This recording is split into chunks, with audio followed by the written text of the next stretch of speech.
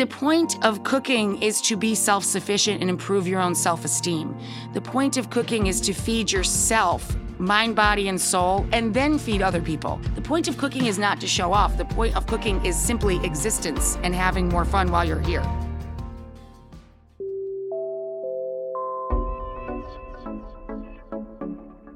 Welcome to Teach Me Something New. I'm your host, Britt Morin, and this is a production of iHeartRadio and Brit & Co. All my life, everyone's told me I should focus on being good at one thing. But the truth is, I'm curious about a lot of things. But how do you learn about everything? The answer?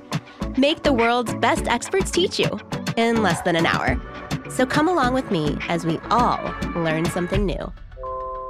In today's episode, we're chatting with the one and only Rachael Ray. I'm so inspired by this woman. She's someone who has truly found a way to turn her passion into an empire. I've had the honor of being a frequent guest on her show, and my co-founder Ange and I recently had the chance to drop by her studio to try and soak up all of her cooking secrets. Hey guys, it's Britt. And Ange. And we're talking about cooking today. Ooh, we're getting fired up in the kitchen. Oh my God. Oh, shoot. You know. Would you consider yourself a good cook? So I consider myself a creative and efficient cook. Ooh, what does that mean? I like experimenting with lots of ingredients, but I feel like in the last couple of years, mostly because of kiddos, I have to do everything really fast. Mm-hmm. And it's like about perfect preparation and sort of like mixing ready-made things with homemade things Right. and like that vibe. Do you repeat your meals? Oh yeah, I have go-to meals. Like what? I always like doing a chickpea or lentil pasta with homemade, but I do homemade pesto. Ange is vegetarian, FYI. Yeah, and I need protein. And all I want to eat is pasta. Is chickpea your favorite? Oh, the chickpea pasta. Yeah, not with actual chickpeas and lentils. Okay. It's all about pasta substitutes and a toddler. I have now bought like 80 versions of different forms of pasta. I've Me got too. veggie, lentil, mixed veggie, like Black chickpea, bean, black edamame. bean, a beet carrot blend, which is like purple. Oh yeah, squid. No, I don't do that. Well, that's like Ew. that's a classic Italian flavor. It's not actual squid. Clearly, I cook. It's not, and it's vegetarian. I consider myself more of a baker than a cook. Yes. I can cook. I can follow recipes. I can get creative. Mhm. It's just not as fun and creative to me as baking. Because you like the art piece. The art of baking. Yeah. And it feels more scientific and precise. Interesting. You know? Yeah. The biggest struggles, though, for me, like you, are time. Yep. Like we're working women. We're working girls. Working girls. And Hey. we're moms. Career woman. Ew. Business partner. No. Gross. So I was actually intrigued by Rachael Ray from an early age because it's like 30-minute meals. I know. Throw it on the table. Yes. I'm really excited to chat with her today to get more tips. I totally agree. And actually, we're recording on location at the Rachael Ray studio in New York City. We've been sneaking around a bit and it smells good in here. Rachael, thank you so much for joining us to teach me something new about cooking. Sure. What would you like to know? Everything.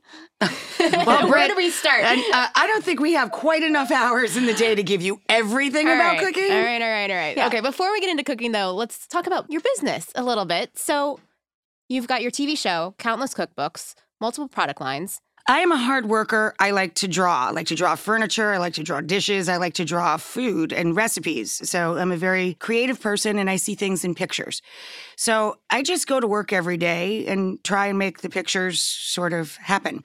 What's how you measure success? Just that getting up and working. And, and at the end of the day, if I am capable of being grateful for it, whether it was what other people would consider a good day or a bad day or a fun day, can I find gratitude for that day? That is a successful day. Yeah. I don't care about things. I never have. When I made next to nothing, I tried to provide and share for my family and with my friends. I have never gauged my life by what other people consider the markings of success. In fact, many times in my life, I play long ball. Many times in my life since I've had the choice and since I've owned television shows and rights to this and that. And I've made business deals never based on money, but based on quality of life and how much money I could pay other people. The only reason I go to work is for the work itself, because it's fun and I enjoy it. And when it's not fun, I'll work at something else. Yeah, I love that. What about the show? Can you even keep track? Do you have favorite guests? Do you have favorite moments? Or does it all blur for you? Every day is so different here. There's always something surprising and fun in it. Over the years, of course, our favorite moments. For our 2000th episode, Oprah hosted me. All of the guests were a surprise, other than Oprah, of course. I knew Oprah was going to be here. I wish somebody had told me that my husband was going to be here because another surprise guest was my mad crush, 50 Cent.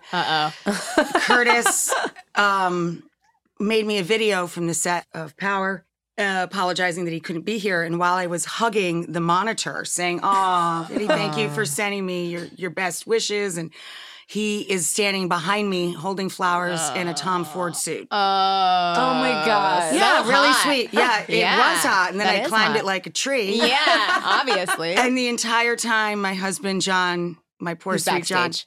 backstage Oh, watching. no. Yeah. Did you have a little talk that night?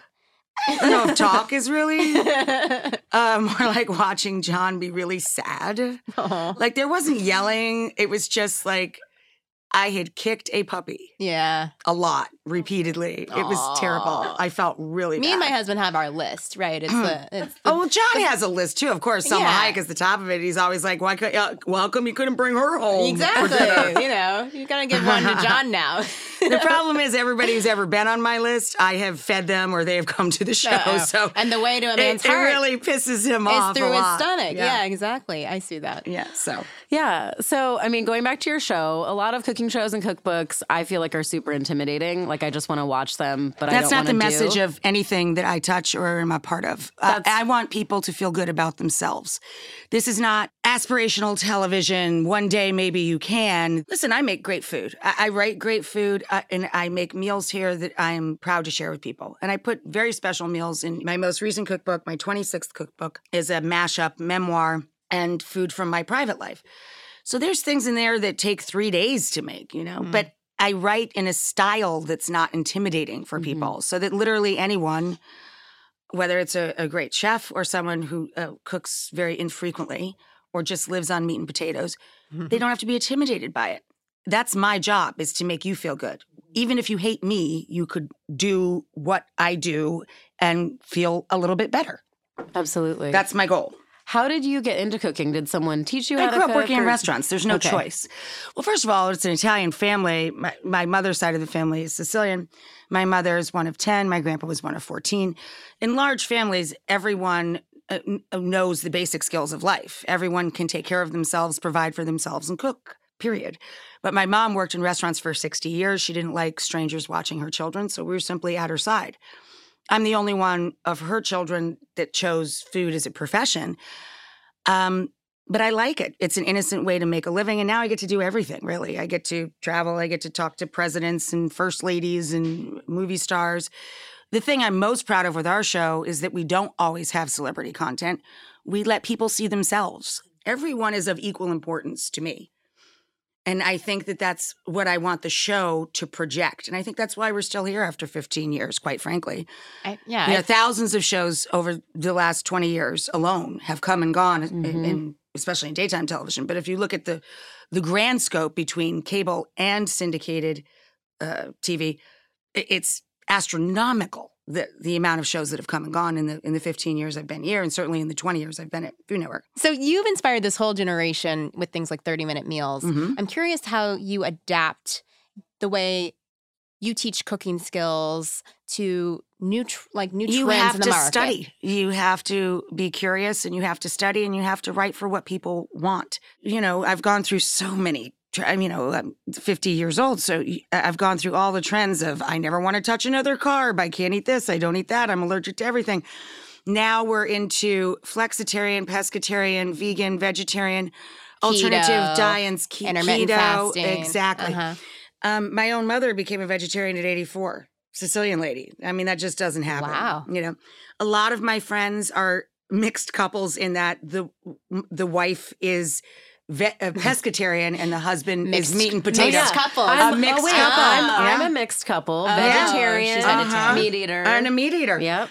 A lot of my neighbor across the street, meat and potatoes husband, Yeah. and Manish, total vegetarian, occasional pescatarian. He'll pick at a little piece of fish.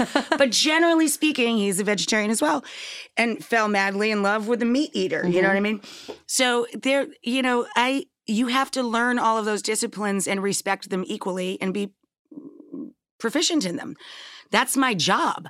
It is my job to deliver people what they expect and what they want to eat. And it's like being a waitress. I have to bring them what they're ordering, what they're daydreaming about, or I will be out of work. I mean, it's simply that, Plus, you also have to try and stay relevant to the next generation. And a thing that I'm very grateful for and very proud of as a woman who's 50 plus is still being relevant and asked to be a part of the Food Network app in the kitchen, making new 30-minute meals for millennials and for new generations. Making 3-minute meals as short videos for our own content on our site. I need 3-minute meals. Seriously. I know, they're really What fun. is that, like a they're cake really in a fun. cup kind of thing? Quesadillas, egg fouillon. Microwave meals? No, they're not microwave. Please. Come on. That's for Gen Dude, Z. I don't even use a microwave. I never, ever, ever. My husband occasionally heats up something in it. I don't even know what. I've made cake in a mug before, and it tasted good. Well, I don't That's have a all I'm gonna microwave. say. No, thank you. Good girl. Yeah. Do you have an Instant Pot? No. Although I respect them. I just don't have room. Yeah. My apartment in New Too York many is cooking shockingly tiny, and I just don't have room for anything but the basics. Upstate, I have an enormous kitchen, but I'd rather use the space for ingredients. And I don't even have a crock pot because your oven is a crock pot. I mean, if you put a Dutch oven in the oven at 175 degrees, guess what that is? 175 degrees. Why do I need some plastic plug-in thing that's a pain in the ass to clean Fair. when I own a pot in an oven? I paid for the oven. I own the oven. Just make sure you have a good oven. Which isn't any crap oven turns to 175. Same deal as your plug-in pot. And people are like, well, it's not safe to leave your oven on. You think it's safe to leave the $20 electric appliance plugged in all day? We saw what happened on This Is Us, everybody. The crock pot exploded the house. Please. Yeah, we learned that lesson. A lot easier to leave the pot in the oven. It probably costs a little more than your crock pot. So there are any Maybe other it keeps the house warm. That's a fireplace. Are there any other kitchen tools that you can't live without? It depends on what you want to eat and how you want to eat. And that's just the honest answer. If you're a meat and potatoes person, you have to have a cast iron grill or a cast iron skillet, period. If you love Mediterranean food or you're a pasta lover, you need a 8-quart pot to make your pasta in. You need a big colander, not a little tiny strainer. You need a pantry that represents however you want to eat. Again, if you're keto or pescatarian, you're going to want to have a nonstick, a stainless, and a cast iron. You're going to want a variety of skillets in your life, depending on what type of protein you're cooking. Everybody needs a large cutting board so that you're not cutting on these little tiny things with no workspace. You need a good knife. Doesn't have to be the priciest knife in the world, but it should be forged and you should keep it sharp. You need a garbage bowl. You put a bucket on the counter so you don't waste a lot of steps. So many people don't know this. The garbage bowl If is you work life-changing. in restaurants, which I think everybody should do as a teenager, like if you live in certain parts of the world, you have to give a couple years in the Army. Right. Everybody should have to work in a restaurant. And retail store. Both. Well, it's the same sort of vibe. You have to learn how to deal with people. Service. You Yes. have to learn how to accept other people's personalities and try and get along with them. Yeah. You have to learn how to multitask and do more than one thing at once. But working in a restaurant, you learn how to work smart in the kitchen and how not to waste steps or time. Everything is prepared before you begin to cook. The mise en place, everything in its place. So you prep everything you need, or at least put what you need in front of you so you're not running around like a chicken with your head cut off, which is such a horrible thing. Especially in cooking. I feel like that's the wrong term to use. Yeah. I know. Yeah. When you need mealtime inspiration, it's worth shopping Kroger, where you'll find over 30,000 mouth-watering choices that excite your inner foodie. And no matter what tasty choice you make, you'll enjoy our everyday low prices, plus extra ways to save, like digital coupons worth over $600 each week. You can also save up to $1 off per gallon at the pump with fuel points. More savings and more inspiring flavors make shopping Kroger worth it every time. Kroger, fresh for everyone. Fuel restrictions apply. This episode is brought to you by Reese's Peanut Butter Cups. In breaking news, Leading scientists worldwide are conducting experiments to determine if Reese's Peanut Butter Cups are the perfect combination of peanut butter and chocolate. However, it appears the study was inconclusive, as the scientists couldn't help but eat all the Reese's. Because when you want something sweet, you can't do better than Reese's. Find Reese's now at a store near you.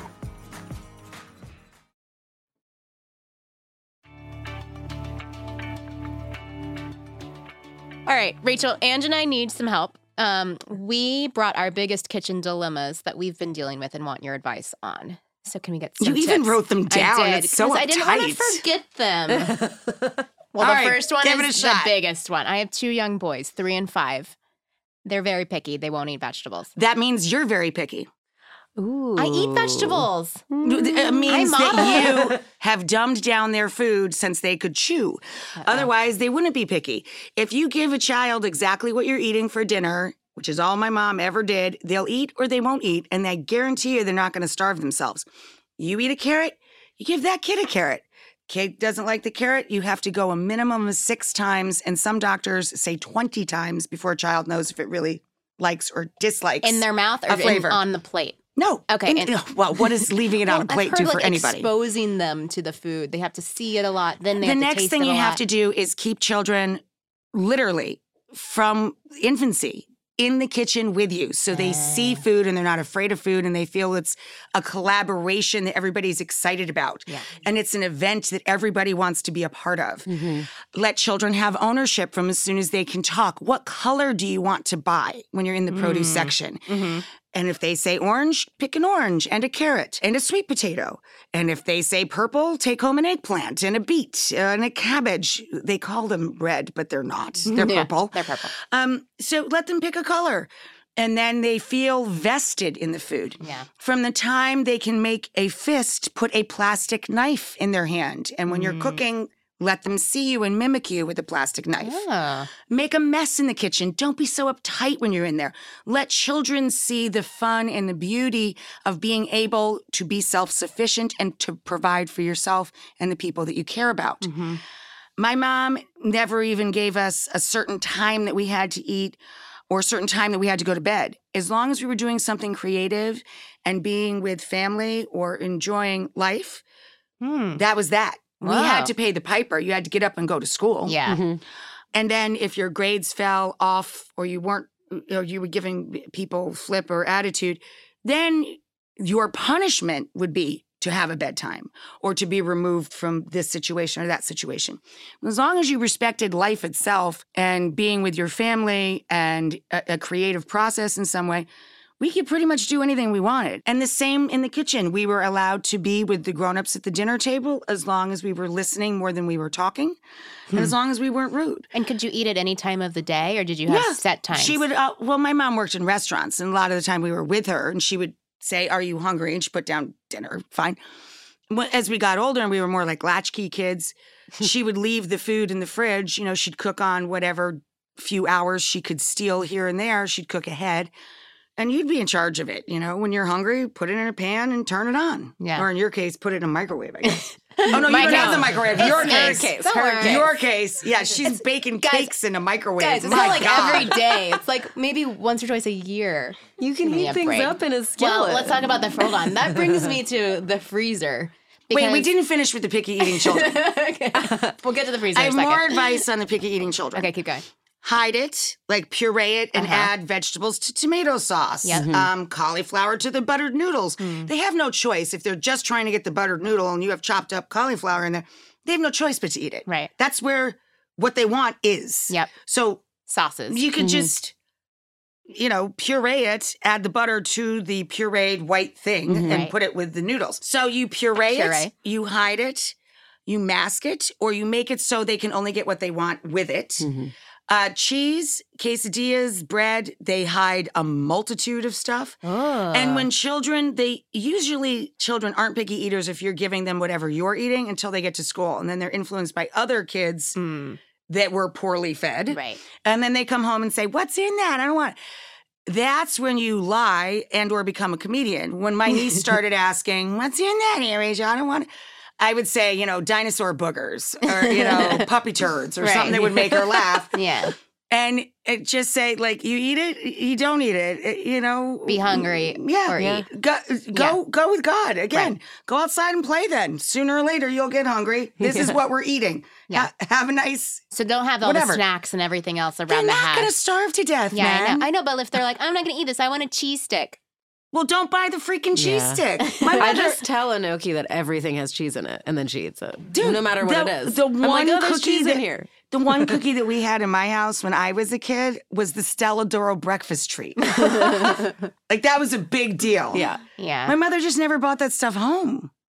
Cheese sticks are not bad, though. We serve them for lunches. Okay, I don't even know what you're talking about. Like fried like cheese string sticks? cheese. Oh, string cheese. That's string cheese. Not like a fried cheese stick. Oh, mozzarella sticks. Those are tasty, though.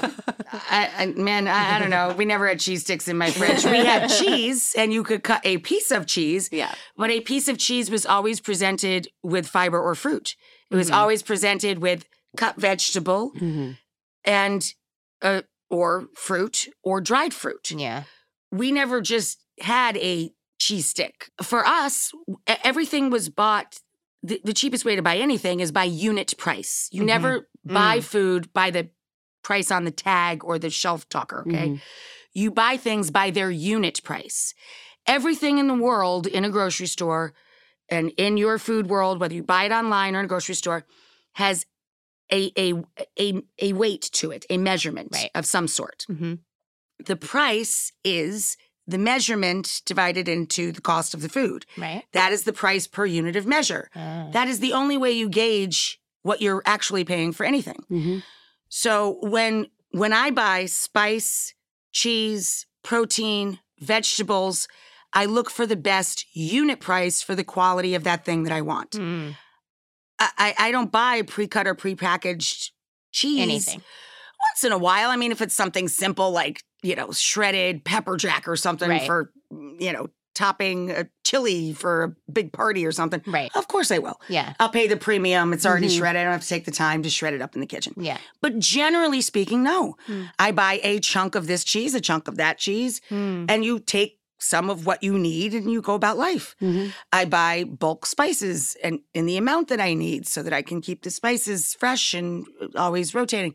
I buy the produce that I need unless I know it's something that's going to last a long period of time. Right. I'm failing this test, by the way, already. Everything's a test. Was in my I world. supposed to grade you on this? I don't know, but I'm failing. Her life is a test. It's always about what grade she is. That's so ridiculous. She could do 87 things I can't do. Do you know how bad I screwed her per segment? I blame my parents. I had glitter all over my face. Glue still do. all over my fingers. She was delicately doing this and that and the other. I'm like a Mack truck. My parents used to reward me $20 for straight A's and soccer goals, and it You got $20 I know, for and it going to school? messed up my whole life. just blew Everything's your a ears out. test now. Sorry. Oh my God. That's amazing. Okay, quick. You have drop-in guests. You didn't know they were coming. You don't have any fresh food. What do you make? What's in the freezer you pull out? Well, again, always in the freezer, there's chilies, there's pasta sauces. In your pantry, you should already be stocked up to make. In my case, we're Mediterranean diet people. So I could always make puttanesca. Okay, so spicy red tomato sauce with capers and oil-cured olives.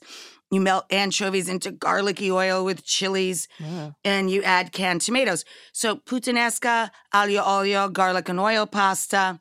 I have everything in the cupboard to make a variety of different seafood pasta dishes. I always have eggs. Most people have bacon. You can make carbonara. Always in the freezer, always, I have compound butters, which we just used in this last show. Can you explain the difference of those butters? A compound butter is when you take a soft stick of unsalted butter. Okay. So that you can control the salt in it, okay? And I make deviled butter, or in this past show, I made maître d'hôtel butter, which is just garlicky herb butter, basically. It has capers and Dijon and a splash of Worcestershire and lemon zest and a splash of lemon juice and dill, parsley, chives. You put all of that into the butter, mix it up, and then you roll it in parchment and keep them in the freezer. And you mark on the outside of the package, this butter, that butter, the other butter. It's good on any protein, any grilled vegetable, anything, literally anything. You could put it on anything, and it takes it to the next level. Always freeze protein. of any kind. Okay. Shrimp, steaks, chicken. Cooked or uncooked? Raw. Yeah, raw. Well, you can either way. You can freeze cooked food too. That's Then you have a different to thing. recook it and it gets all weird. No. The important part is you freeze it in portions so that it's quicker to defrost. Okay. If you put an exchange of water in a dish, large shallow dish, and you turn the water on and you let the water run over the to defrost anything. it. To defrost it, it'll happen in just a few minutes. If pop it's it in the individually, microwave. Just kidding. I'm joking. That's disgusting. And you're half cooking the food and turning it to rubber and making it really inedible. Rachel. We already talked about this. But if you have things that are single portioned, they defrost almost instantly. Always have pestos in the freezer. Always. Again, put it in a dish of warm water. It'll defrost in just a few minutes. Yeah. Always have in the refrigerator fruits, vegetables, cheese, charcuterie, condiments, things that you can put together to make a little fruit and cheese board for people so that they can be snacking while you're taking something out of the freezer or the pantry. Exactly. I love that. I mean, on and on and on. You could go on with this all day and all night. You just have to set up your kitchen for how you like to eat. Mm-hmm. And I think it's lovely if people stop by. When my mom was a kid on Sunday, everyone on the peninsula, on Lake George, where she grew up, everyone would come over to their house and stop in. Uh-huh. My grandpa would have to take the kitchen table outside so he could put more people around, I love that. And Italians are just always prepared to feed as many people as show up. I know. I want to be Italian in my next life. Everybody can be Italian. In fact, I actually wrote a book called Everyone is Italian on Sunday. On Sunday.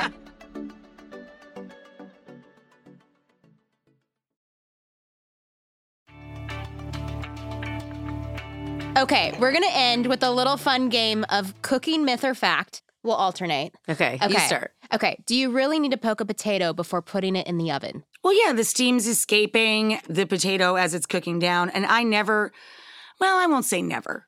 Occasionally for effect, I'll put a potato in foil. But I always scrub my potatoes with a brush and put a little spray of olive oil on them and kosher salt and pepper.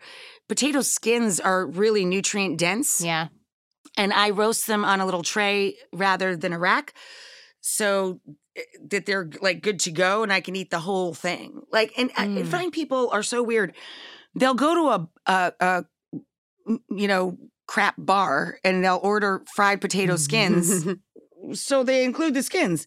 You go to a steakhouse or someplace that they're overcharging for whatever, right? Right. And they just eat the inside of the potato. They never touch the skin. That's so funny. I just don't get it. Yeah. Okay, do you always need to salt your water before boiling it? Never. You always salt water after you boil it. You never add salt to water before you boil it. At least I don't, because it can scar your pots. I use coarse salt or kosher salt. And when you put heavy salt into boiling water, it dissipates. It gets melted before it hits the bottom. When you put it into cold water, it drops to the bottom. Oh. It will break down, but it can also scar your pots. It depends on what type of pot you're using, but it's just a habit. I only copiously salt the water that I'm cooking in once it's to a full rapid boil. Mm-hmm. And I always save the salty water right before you drain or remove the pasta to your sauce. It is essential to keep half a mug, about 3/4 of a cup of that water. It's what marries the pasta to the sauce. And always undercook your pasta by at least 1 minute because of carryover cooking, and it continues to cook while you're marrying the pasta to the sauce. I know this stuff. Why do you know all this and I don't know this? I always use the pasta water. I always scoop a cup out before I drain it. Hey kids, if you're listening, my pasta's about to get so much better. Mama's gonna do some cooking. Okay, rinsing chicken before cooking. Necessary? I mean, if your chicken smells, you have a rotten chicken. Chicken is one of those things I buy fresh from my butcher. I don't know what spreading poultry juice around your sink and kitchen counter is doing for you. I typically do not. If it is a Thanksgiving turkey or a very large bird, yes, I would give the cavity a check if it needed a rinse and there's a little bit of gizzard or innard left in there. If it serves a purpose, certainly.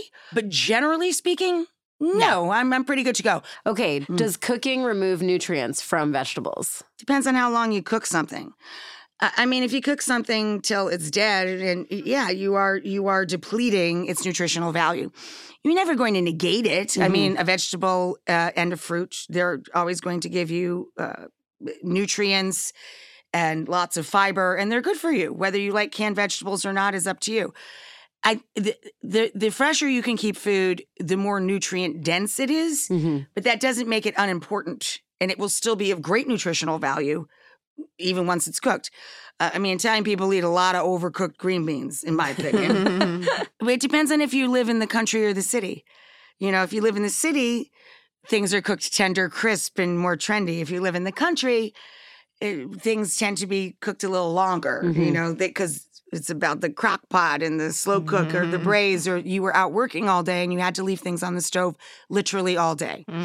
But look, eating fruits and vegetables is great for you. And honestly, I think that the argument about the amount of nutrition that's lost is a little BS. I really do. I mean, it's just good for you. Eat more fruits and vegetables, period. Yeah. Eat lots of color, period. I mean, are we really going to... you should spend your time looking at how much sugar is in your food, how much additives, how many words you can't pronounce. You should not spend your days comparing, well, gee, if I had this green beans in a can. You know, because I guarantee you, if your ass was hungry and you were standing online for food, you would love green beans in a can. Yeah, I love green beans. Oh, my goodness. Okay, we'll make this the last one. Well done meat. Is it safer? Again, my mother and my sister will only eat well-done meat, which I think ruins meat, and I'd rather potentially die maybe from even some horrible green beans in a can thing that I don't know about in undercooked meat than not eat a properly cooked steak. Like, I think overcooked meat, just like, why bother? You know what I mean? Yeah. So can you get more sick from undercooked Well, you're foods? not going to eat a medium rare turkey burger. Yeah. Chances are you're going to meet salmonella. You know what I mean? You know, you're going to get some sort of foodborne illness if you eat a lot of undercooked poultry. Right. You can eat raw meat, of course. Yeah. Steak sushi. tartare. Yeah. And you can eat raw seafood. A lot of people prefer raw food to cooked. It's about knowing where the meat comes from. I don't think that overcooking meat is making it safer for you. Ground meats, I would agree. I could see where the argument, if you're buying processed meat and you don't know where it came from, you don't know the butcher that it came from, which I wouldn't do to begin with. Yes, you are safer if you cook the meat patty through, depending on what's living in it. Right. But it's going to taste like crap anyway, so why would you want it? You don't necessarily buy your meat patties down at the Price Club. So when you're spending your money at the grocery store, you're spending it on quality meat and always, organic fruits every and veggies? single person in America should know this. Every single grocery store and website, okay? Every place you buy food and every way we buy food has a policy of loss leaders. Shifting specials that are not always seasonal or in tune with nature or whatever. They're just meant to get your business and bring you in. Every time there's a great price on great quality meat, fish, chicken, your favorite vegetables, whatever it is, that's when you overbuy something and take the time to put it away properly. Freeze it, cook it, then freeze it, whatever you're going to do. But every single week or few days, every place that you buy food does that. So that's how you pick, if you're living on a limited budget, I'm going to make more broccoli this week and I'm not going to make this week. You can write down a loose game plan of what you want for your week's meals for yourself or your family of 4 or 6 or 12, who cares? You have to be flexible enough to also be intelligent when you shop and say, oh, I'm going to change the game plan. I'm going to make baba this week instead because look at the price on that. Or look at how beautiful the tomatoes are. Or look at how great those green beans are. So you have to be able to switch up the game plan a little bit. That's why learning some basics of cooking, how, you know, the pan needs to be hot first. Then you need some sort of source of fat to cook the product that's going into the pan. Learning basic skills is important. We used to do that in public school in this country. Sad. We don't anymore. Yeah. But you used to be able to graduate high school, know how to cook for yourself, sew on a button, fix a car. I've heard about these days. Yeah. They existed. Yeah. And you had BOCES programs where kids could work as teenagers, basically what we call interns now. You could go and work in a mechanic shop, in a restaurant. You could go out in the world and experience life and learn actual skills that people need to survive. The point of cooking is to be self-sufficient and improve your own self-esteem. The point of cooking is to feed yourself, mind, body, and soul, and then feed other people. The point of cooking is not to show off. The point of cooking is simply existence and having more fun while you're here. Mm-hmm. I love that. Is the bottom That's line. a great way to end this. Yeah. Where would someone go to learn their cooking skills? Well, I don't know. There's a woman who's done these 30-minute meals for 20 years now, and they're all really accessible. She's written 26 books on the subject and has currently a magazine called In Season that you can find many things, including 3-minute meals and meals and pictures. I'm that I going call for the 3-minute meal. Foodles. Food doodles. Food doodles. doodles. I write a meal and pictures every month. We like and I puns. write a 3-minute meal, and I write all the 30-minute meals every month. And I write every meal we cook for What's for Dinner Tonight on the television show. I write every 30-minute meal for Food Network. I write everything that we do for the app, for Food Network app. Oh my goodness, that's a lot of So- writing. So Yeah, that woman's it is. website is and you are not reading enough of them, Brett. Get your ass into the kitchen and start flipping some bird, I'm man. gonna be your intern for a month. Rachel, thank you so much for being Thanks, here guys. today. You were lovely. This was Oh my God. amazing. I'm a failed student, but I'm excited about my future.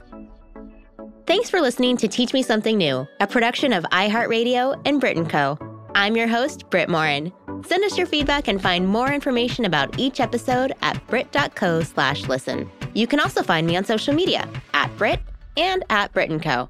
A special shout out to my 2 co-hosts, Ange, who you can find on Instagram, at Angelica Temple, and of course, my husband and partner in everything, Dave Morin. Teach Me Something New is executive produced by Christine Swore and Ali Perry, with additional production and sound design by Aaron Kaufman. For more podcasts from iHeartRadio, check out the iHeartRadio app, Apple Podcasts, or wherever you listen to your favorite shows. See you next time.